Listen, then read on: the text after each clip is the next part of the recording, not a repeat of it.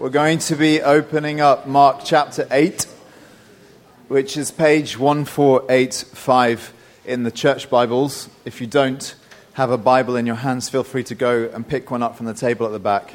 If you don't own a Bible, we'd love to gift one to you, so feel free to take it home with you afterwards. It's page 1485 and Mark chapter 8. I want to read to you a longer passage, which is really has four sections to it. Begins with the miracle, the feeding of the 4,000, and then runs into three interactions that Jesus has. And I'm interested in the theme which binds those things together, which we're going to pay attention to. And I would encourage you to concentrate and see if you can discern what you think that might be about. But let me read to you these first 26 verses of this chapter 8, Mark 8. It says, "In those days, when again a great crowd had gathered, and they had nothing to eat, he called his disciples to him and said to them, 'I have compassion on the crowd because they have been with me now 3 days and have nothing to eat. And if I send them away hungry to their homes, they'll faint on the way, and some of them have come from far away.' And his disciples answered him, 'How can one feed these people with bread here in this desolate place?' And he asked them, 'How many loaves do you have?' They said, 7. And he directed the crowd to sit down on the ground, and he took the 7 loaves, and having given thanks, he broke them and gave them to his disciples to set before the people. And they set them before the crowd, and they had a few small fish. And having blessed them, he said that these also should be set before them, and they ate and were satisfied. And they took up the broken pieces left over, 7 baskets full. And there were about 4,000 people. And he sent them away, and immediately he got into the boat with his disciples and went to the district of Dalmanutha. The Pharisees came and began to argue with him, seeking from him a sign from heaven to test him. And he sighed deeply in his spirit and said, 'Why does this generation seek a sign? Truly I say to you, no sign will be given to this generation.' And he left them, got into the boat again, and went to the other side. Now they'd forgotten to bring bread, and they had only 1 loaf with them in the boat, and he cautioned them, saying, 'Watch out, beware of the leaven of the Pharisees and the leaven of Herod.' And they began discussing with one another the fact that they had no bread. And Jesus, aware of this, said to them, 'Why are you discussing the fact that you have no bread? Do you not yet perceive or understand? Are your hearts hardened? Having eyes, do you not see? And having ears, do you not hear? And do you not remember? When I broke the 5 loaves for the 5,000, how many baskets full of broken pieces did you take up?' They said to him, 12. And the 7 for the 4,000, how many baskets full of broken pieces did you take up? And they said to him, 7. And he said to them, 'Do you not yet understand?' And they came to Bethsaida, and some people brought to him a blind man and begged him to touch him. And he took the blind man by the hand and led him out of the village. And when he had spit on his eyes and laid his hands on him, he asked him, 'Do you see anything?' And he looked up and said, 'I see people, but they look like trees walking.' Then Jesus laid his hands on his eyes again, and he opened his eyes. His sight was restored, and he saw everything clearly. And he sent him to his home, saying, 'Do not even enter the village.'" What is this passage about? What is it that we are going to be thinking about this evening?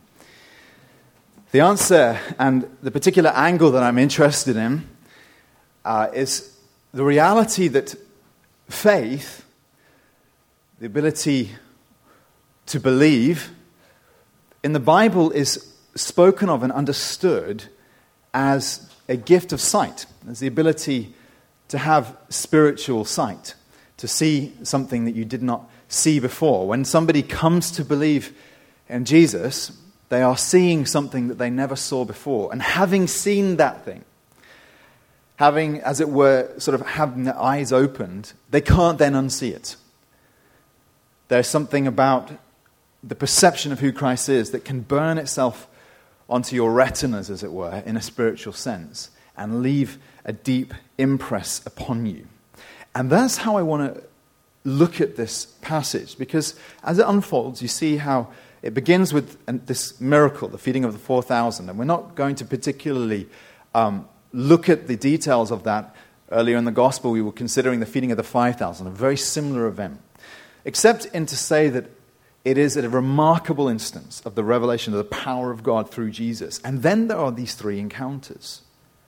There are the Pharisees asking for this visible sign. We want to see something, they say.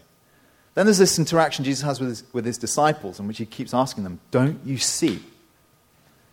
And then it comes to this moment where this next miracle happens, when a man's eyes are opened. And as we've been experiencing through the Gospels, these miracle moments are about much more than just the surface level occurrence of an extraordinary event.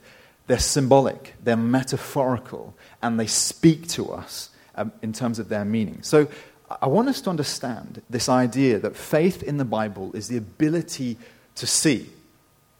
And that having gained that capacity, as it were, something happens to you. Now, before I get into the passage, let me just lay these ideas out in a few different ways so that you can get a deeper, better handle on what it is I'm speaking about. Think about it, first of all, this way. There are moments in life when you see things that can captivate you, impress themselves upon you, and change you permanently. And I think about, as an example of this, 15 years ago, a little more than 15 years ago, I first set eyes on Sian when she was in the same airport that I was in. We were both on the same trip, actually. And I was impressed. I thought she was beautiful. And seeing her face for the first time made an impression upon me. Of course, with hindsight, I know it was a life-changing impression. And I remember well being drawn to her. There was something of that sight, of seeing something for the first time, which began to change me. And I also remember just a few months later, another experience, similar experience with her. When I met her, she'd just come off her gap year, traveling on one of the Mercy ships around the coast of Africa, and she was, she'd kind of let things go to a certain degree. And she wasn't particularly paying much attention to how she looked. She just threw whatever clothes on. She was chilled. It was in that gap year mode. I was still impressed. She had this raw beauty, of course, which I was interested in. But then what happened a few months later, she was back into the mode of things. And she was heading to work. This is just before she started her degree. She worked as an administrator in a hospital. And she came to see me during her lunch hour. And there she was dressed up. She'd brushed her hair. She put a bit of lip gloss on, and suddenly I saw her again in a new way. And I remember these two occasions distinctly in my memory, because it set me on a trajectory of falling in love with her. And of course, there was much more I was interested in than that. But you get what I'm saying. And it reminded me of the lyrics to a song which you'll recognize immediately, where it says, I thought love was only true in fairy tales, meant for someone else, but not for me. Love was out to get me, that's the way it seemed. Disappointment haunted all of my dreams. Then I saw her face. Now I'm a believer, not a trace of doubt in my mind. I'm in love and I'm a believer. I couldn't leave her if I tried.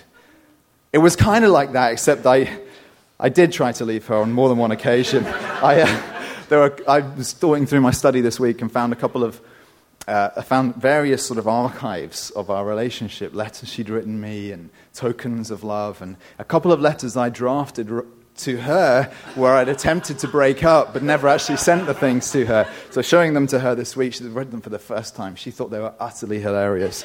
But the point is, despite the doubts, despite the bumpy road, despite the ups and downs, nevertheless, don't shake your head at me, Maria, nevertheless, the sight changed my life. It's just one small example of how something can captivate you and then begin to change you. And actually, the Bible says that when you become a Christian, it is much like that. There's a sense in which you see something you've never seen before, it begins to get a grip on you. Here's another way you can think of it. We also think about sight and we think of understanding and sight as going alongside each other. And we say, for example, when you understand something for the first time, you might say the words, I see.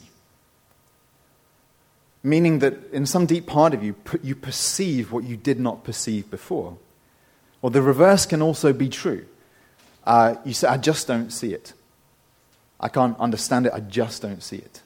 I remember back in the 1990s, when I was a young whippersnapper, there was a craze for these pictures that were called magic eye pictures. Any of you remember those? And what they were was just a splash of dots on a page. It looked like nothing.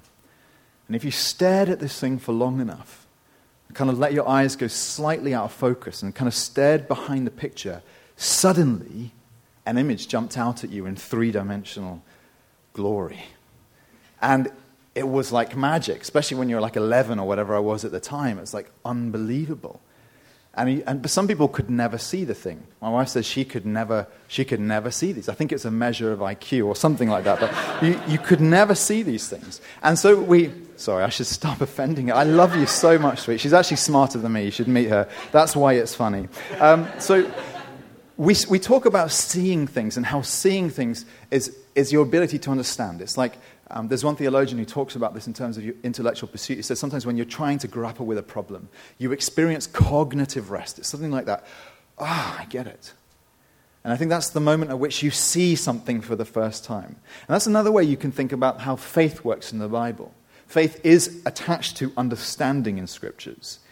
And for a person, you can have the facts. You can you get that bit and you get that bit and you get that bit, but you don't quite understand how it all connects and how it connects to you. And suddenly, one day, you say, I see. It's like your eyes have been opened. You perceive things for the first time. And many of you know exactly how that feels because you have experienced it. Maybe not just once, but many times. Well, here's another way you can think about sight.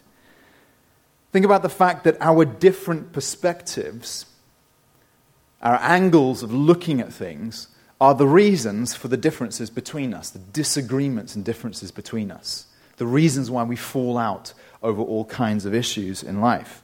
So, thinking back to the 26th of February, 2015, an event rocked the internet when an image of a stripy blue dress began to be circulated and shared. And the reason why it was so controversial is because people fell into two very distinct categories. Do you remember this? How some people said, no, the dress is white and gold. And another group said, no, it is black and blue. And it was not only, it was breaking the internet, it was breaking our brains. It was causing us to question our perceptions of reality because suddenly we couldn't trust ourselves. Like, how is it that I look at things this way, they look at things that way, and we can't come to any kind of agreement on this?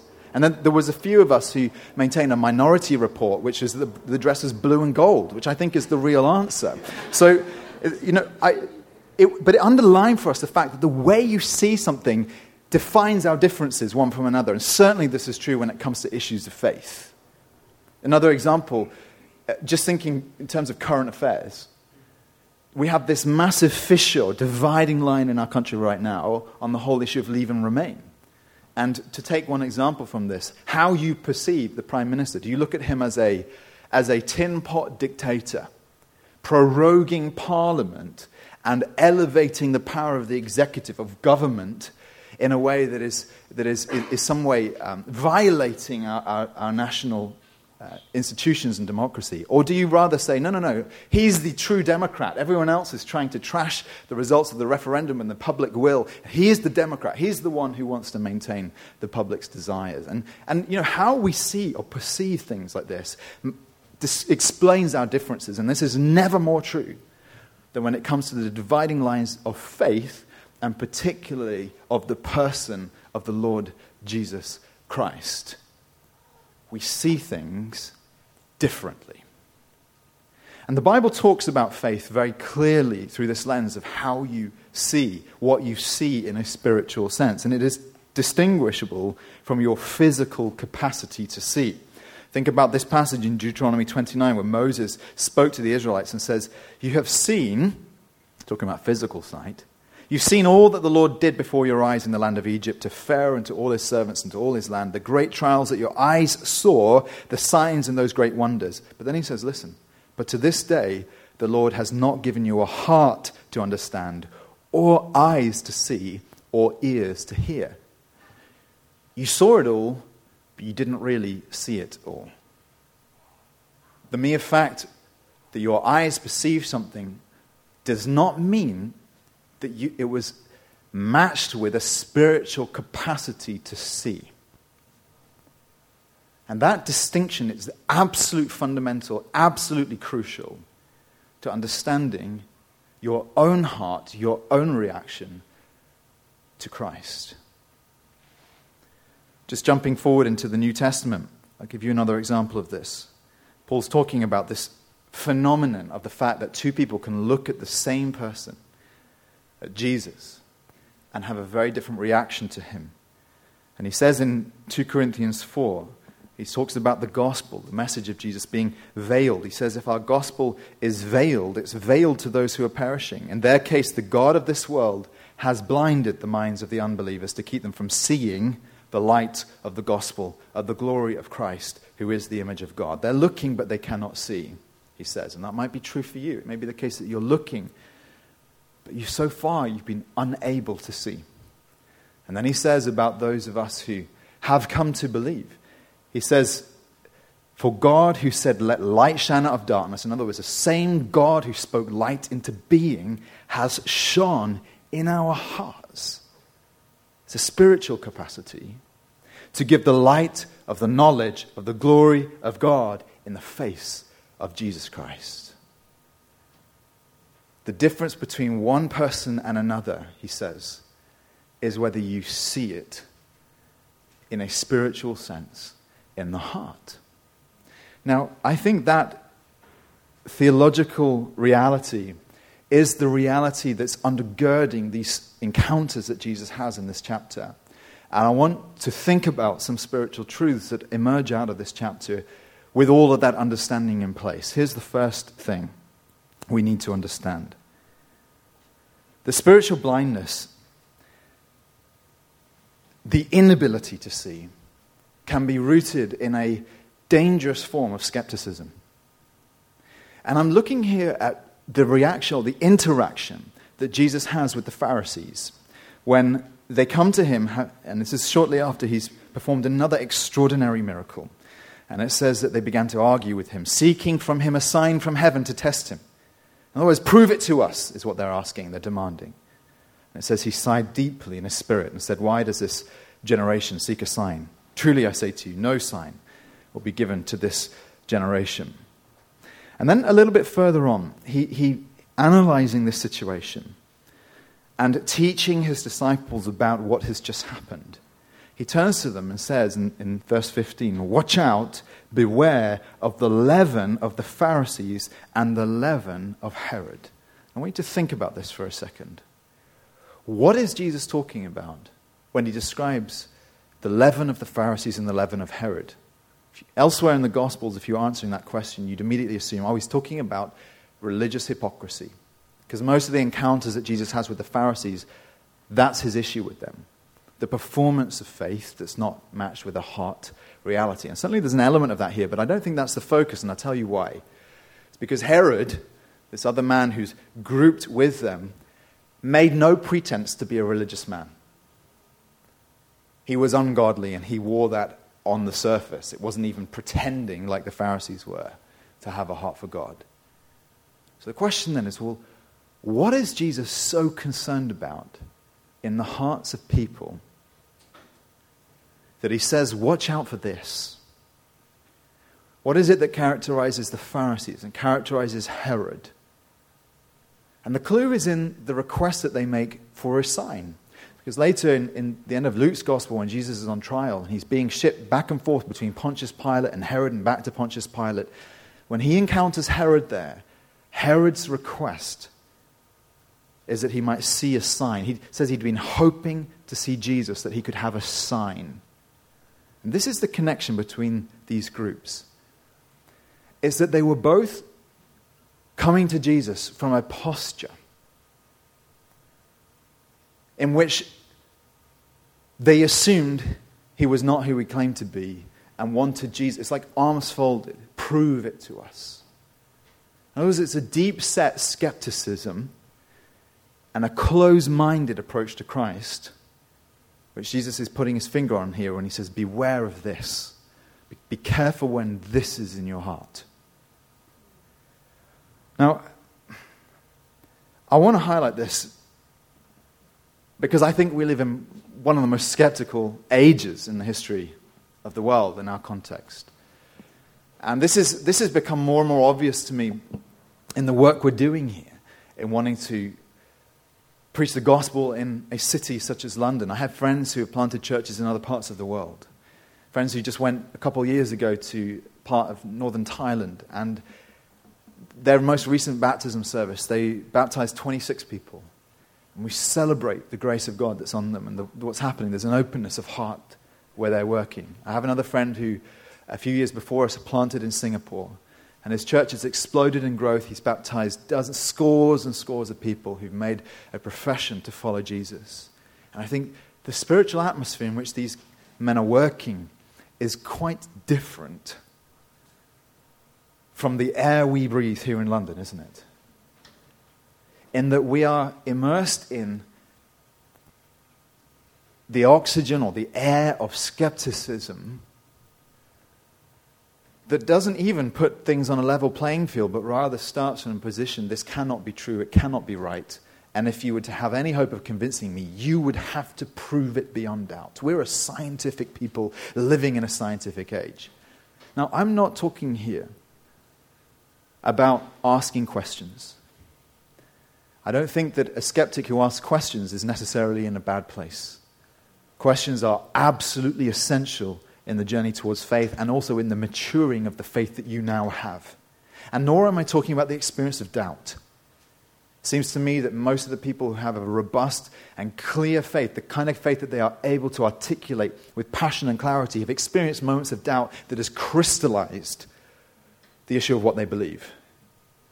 So I'm not trying to advocate some kind of naive, swallow it, hook, line, and sinker approach to faith. I think that's complete nonsense. What I am talking about here is a type of skepticism which can affect you if you're not a believer, but also can begin to settle on your heart if you are a believer and cause you to be waylaid, which is actually anything but neutral. If anything, it's a determination to not believe. The Bible talks about this quite clearly in various places. I think, though, that this example, this encounter with the Pharisees is a good example of it. Because look, what they come to Jesus and request is they say, give us a sign. And of course, Jesus has been performing miracles, so a sign must be different from a miracle. And of course it is. A miracle is a display of power. A sign is a divine attestation, a divine stamp of approval, a divine seal upon Christ. And Jesus says, no, you're not going to have one of those. He says in Matthew's gospel in answer to them, except the sign of Jonah, which means Jonah, who was dead for 3 days in the belly of a fish, was raised from the dead. He's saying, that's the only sign you're going to get. The only proof you're going to get is me raised from the dead. And of course that does happen. But you see how Jesus reacts to them on this occasion, how it says he sighed. Why does this generation seek a sign, he asks. And the reason he sighs is because what he's putting his finger on here and what he's seeing in their hearts is actually an immoral stance, a sinful stance towards God and towards himself, in which we tip towards unbelief in a way that is not open-minded, but rather deeply closed-minded. And I think when I look at the world that we're in, that is the air we breathe, the oxygen that we are raised on and in. People cry and scream for proof. We believe in proof, we say. And yet, of course, we believe all kinds of things without proof, just not these things. And the Bible says things like this in Romans 1. It says that men in their unrighteousness suppress the truth. For what can be known about God is plain to them, because God has shown it to them. His invisible attributes, namely his eternal power and divine nature, have been clearly perceived ever since the creation of the world and the things that have been made. So they, he says, are without excuse. Of course, what Paul is saying, and what I think is evidently true if you give it careful thought, is that we live in a world which is inexplicable without the reality of God. His power is evident all around us. And even more so when you look at the reality of the resurrection of the Lord Jesus Christ. Great intellects have approached this with a determination to disprove what they were reading about and have discovered that they have been dashed upon the rock of truth, humbled to the ground, and transformed by the overwhelming reality of this gospel. And friends, I want to remind you of this because there's a reason why Jesus says this to his disciples. If some of you are not Christian, of course, you have to look at your heart and say, look, am I genuinely open to this or not? But most of you are Christian. And the danger is that you allow yourself to slip into this skepticism because everyone else around you is a skeptic. And understand that Jesus is interested in the posture of your heart above all. Are you really looking? He's asking. That's the first thing, how spiritual blindness can be rooted in that kind of skepticism. Here's the second. The second is in many ways it's opposite to this. He shows us here in this passage that the capacity to see, the ability to perceive Christ in a way that elicits faith in your heart, where you say, I believe he is who he says he is, and I trust him with my whole life. That has to be a gift to you from God. It is a work of God in your life. The reason why I stress this is because, look, as this passage is unfolding, this is exactly the conclusion it drives us to when we see this encounter between Jesus and the blind man. The blind man is helpless and hopeless without the aid and the supernatural power of Jesus working upon him. The Bible tells us all the way through that is what it's like to come to perceive the truth about God. God has to move in your heart by a work of his Spirit to enable you to see, just as it says here that he could see everything clearly. God does that to hearts.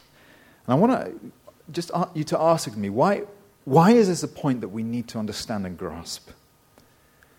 And I think the answer is this, that unless we understand that this is a gift, you can't get a handle on the reality of grace. Either God does this to you, or you manage to get this yourself. Either by some great intellectual pursuit, or some astuteness that you have, or some spiritual capacity which was unique to you. And the difference between whether it's God or you is the difference between whether you say thank you to a God who worked upon you and enabled you to come to see, or whether you basically say thank me. Because look at me, I was smart enough to figure this thing out. And the Christian therefore understands himself to be rather like this blind man in the story. Did you notice how he isn't even able to find Jesus in order to request Christ to heal him? It says, we're told that the people brought the blind man to Christ. And the experience that we have in coming to faith, of course it may be the case that you were on some kind of spiritual journey or other, but in a deeper sense, you are like this blind man, helpless and hopeless without the work of God working upon you and in you, his initiative, his desire, his will, his grace, his gift. And friends, that's why to live the Christian life is to live every moment in the light of the grace of God undeservedly poured upon you, by which you say thank you. You say thank you. You opened my eyes. I could not have seen this. It had to be you.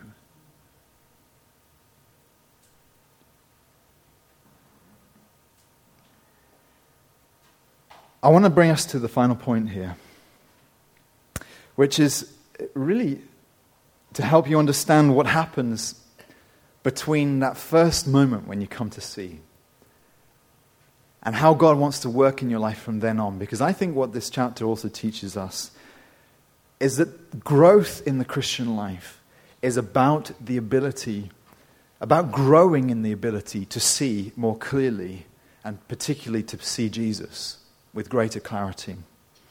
And the reason why I state that is for a few reasons. First of all, just think about this miracle. When Jesus heals this man, did you notice how it takes place in a really strange way And I'm not just talking about the spit involved, which we often scratch our heads at. Why is Jesus spitting on everyone in the Gospels? And it's something to do with his anointing. I don't really know. And I've read the commentators, they don't know either. Anyway, but it's not that. It's rather that when he prayed for him the first time, he asked him, do you see anything? Do you see how he responded? He says, I see people, but they look like trees walking. You've got to ask yourself the question at that point. Why did Jesus only effect a partial miracle? Why did it happen in 2 steps?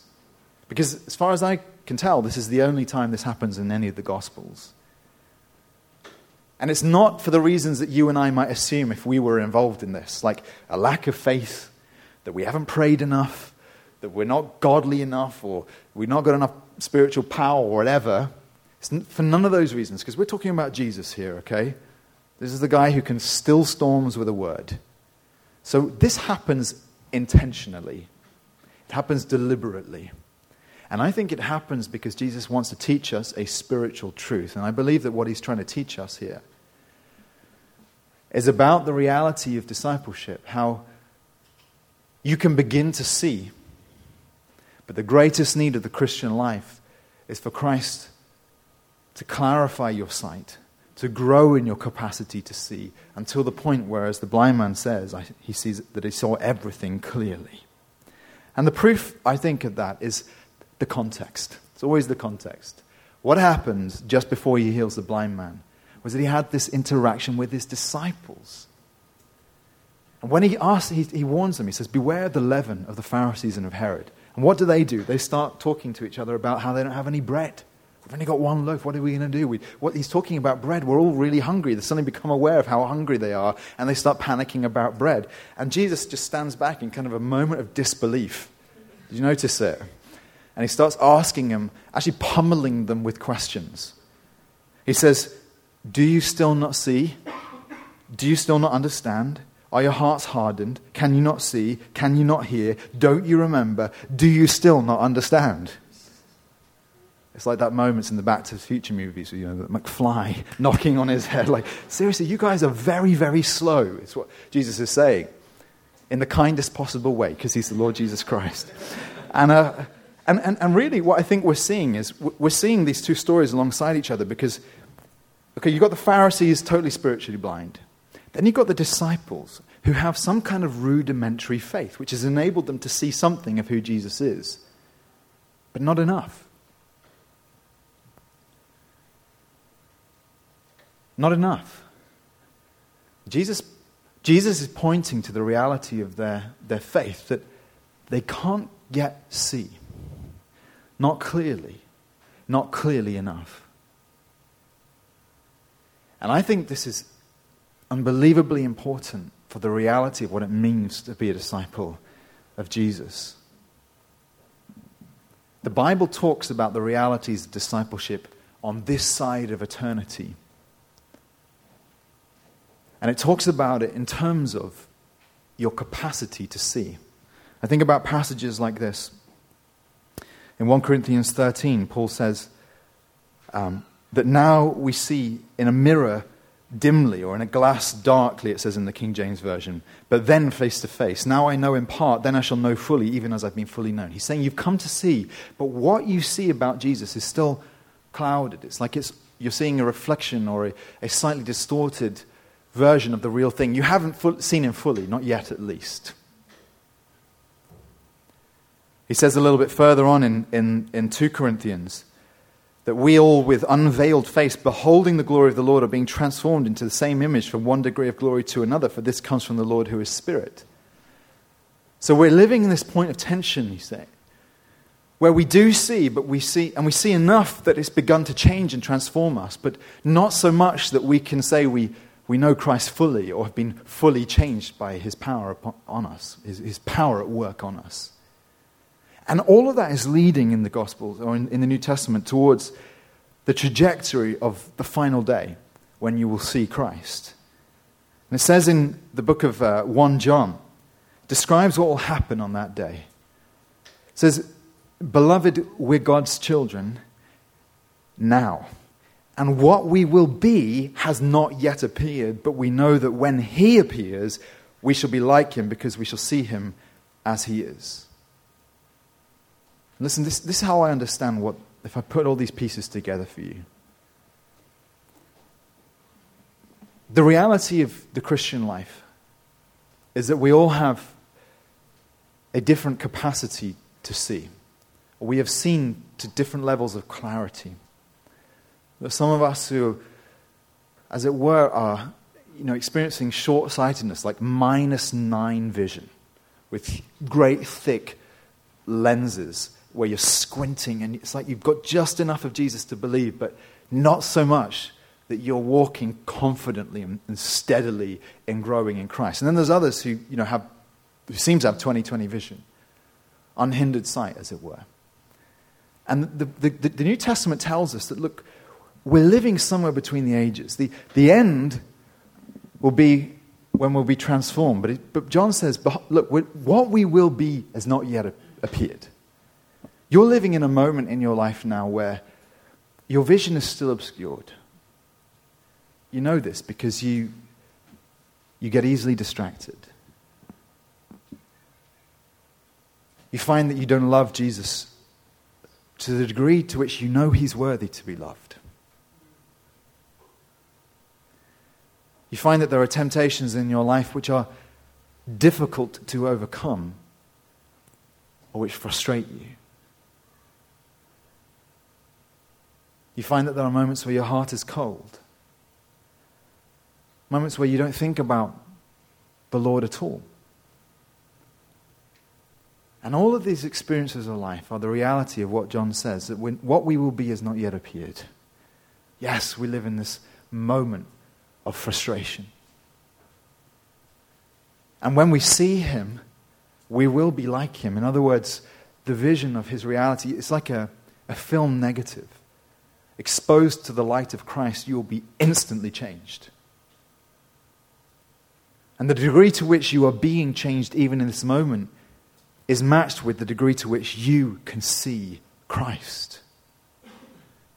When your eyes are filled with the vision of who Christ is in a spiritual sense, temptations fall away, distractions fall away, cold-heartedness disappears. Service is elicited from the deepest parts of your will and strength. The goal of the Christian life, then, is to see. Now, I want to ask before I close, how then are we called to develop sharper spiritual sight? If that was what this chapter is about, which I think it is, how are we called to grow in this? And I think there are 4 clues in the very questions that Jesus asks his disciples here.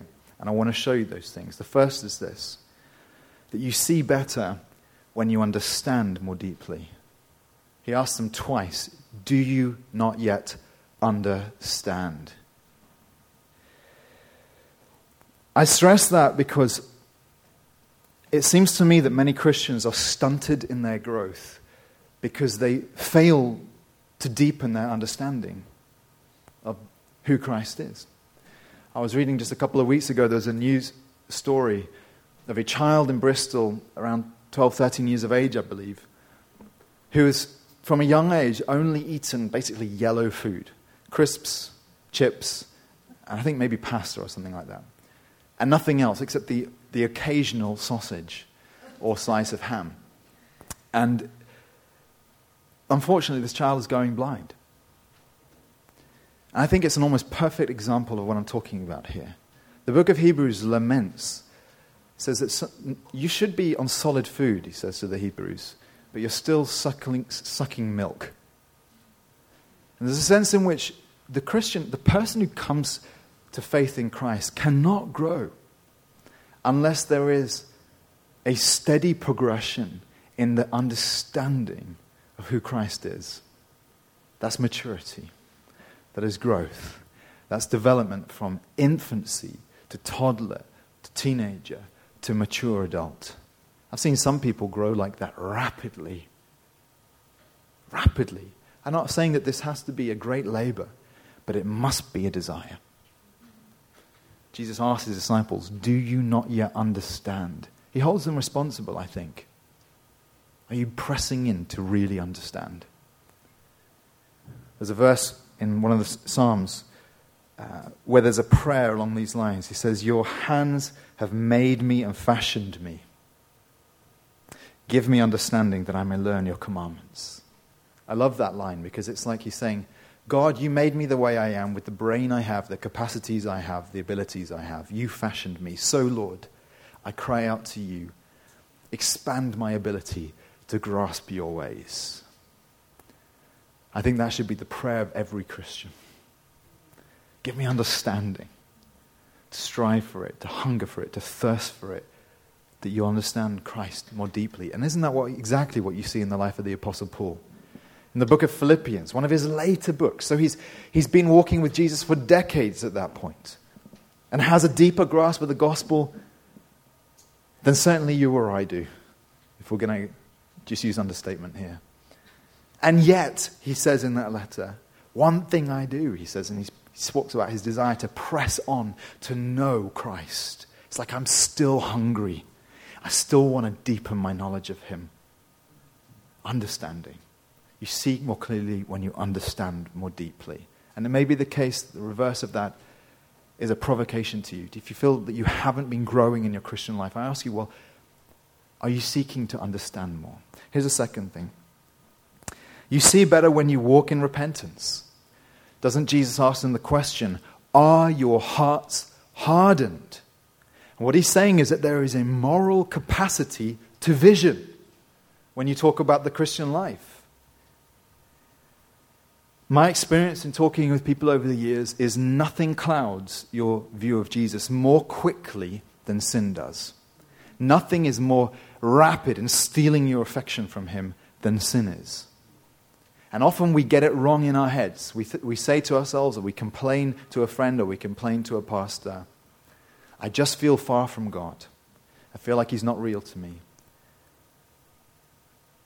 And then we use that as an excuse to do the things we want to do, not realizing that it was the fact that we were cherishing sin in our hearts which made us unable to see Christ. Here's a third thing. I think you see better when you pay attention. Now, Jesus so provocatively asks them, having eyes do you not see? Having ears do you not hear? In other words, you've been gifted all of the spiritual capacities to get this. And yet still, you're not perceiving. Still, you're not hearing. Now, think about your physical senses. You can develop any one of them through the mere act of paying attention to them. You think about the smells around you. You may or may not want to do that on this warm evening. But as you do it, you can sharpen your sense of smell through the mere fact that you're paying attention or you're hearing. People who spend years devoting themselves to music, for example, can hear things that you and I cannot hear. And I think that this is a good picture of what it's like in the Christian life. The Christian is a person who, having gained the capacity to see, must now bend all of their will and desire and emotion and energy on paying attention. There's that verse in Hebrews 12, the start of that chapter, where he exhorts us to run the race. And he says, fixing your eyes on Jesus, the founder and perfecter of our faith. Your eyes are tempted to dart to the left and to the right by all the many seductions in life. And what you're looking at is generally the direction in which you run. So the will to look to Jesus is the ability to run towards him. Let me say one last thing. I think you see better when you recollect. And what I mean by that is Jesus asked them the question, do you not remember? And this is crucial because one of the most neglected spiritual disciplines in the Christian life is the discipline of recollection, the discipline of remembering. You'll find this as a spiritual discipline all the way through the book of Psalms, which is charting the spiritual life of the believer. Jesus asked them, do you not remember? Now, why is memory, the ability to remember, the ability to recall, so absolutely crucial in determining the Christian's heart for Christ? And I'll tell you why. It's because you go through seasons in life where it feels like the darkness falls upon you. It can be moments of suffering. It can be moments of isolation. It can be moments of temptation. Sometimes it's circumstances, sometimes it's stuff that's happened in your heart. But recollecting is recalling to mind what you saw in the daylight when you're in the dark. And the Christian is a person who understands the importance of bringing to mind the realities that you knew in the light, in order that you can persevere in the dark. Do you not remember, he asked them. These disciples had seen enough of the glory of Jesus not to fall into doubt anymore. And yet they were doubting. They'd seen enough of his power not to be anxious, and yet there they were anxious. And friend, I want to encourage you. It may be the case that you feel things are not right with you right now. But do you remember? Do you remember what you knew in the daytime? Do you remember why you knew it? What did God do in your heart? What has he done in your life? How have you seen Christ? We're going to respond to the Lord in prayer in a way that's very personal. Some of you have never seen the things I'm talking about. And you have a hunch that there's more to this than you've been able to see so far. And I want to encourage you, just call out to the Lord. Say, Lord, open my eyes. If this is real, show me. Others of you are aware that your eyes have been drawn aside. That your vision is blurry. That it's like you see trees walking. You've seen something of Jesus, but you want more. As we take the bread and we take the wine, thank you, Lord, that he's given us these visible, experiential elements to remind us of the realities of the cross. But we're asking for the Holy Spirit to move upon us to bring about a spiritual change. To bring about love. You look at what you love, don't you? Pay attention to what we love. And the question of what comes first? Do we look so that we will love? Or do we love, which causes us to look? To which the answer is yes. It's both, isn't it? As you look at Jesus, his reality warms you. And friend, it may be the case that you feel like you can't come to him right now because of the things you're carrying. The doubt or the guilt, the fear. Lay it down. He loves you. I want to hand out the bread and the wine, and we're just going to sit in a state of kind of reflection. Do you want to love the Lord more? Let's just ask that this Holy Spirit helps us to know him more deeply. Father, it was your idea to give Jesus to us. It was your idea to send your Spirit upon us. You've given us sight. Now help us to see.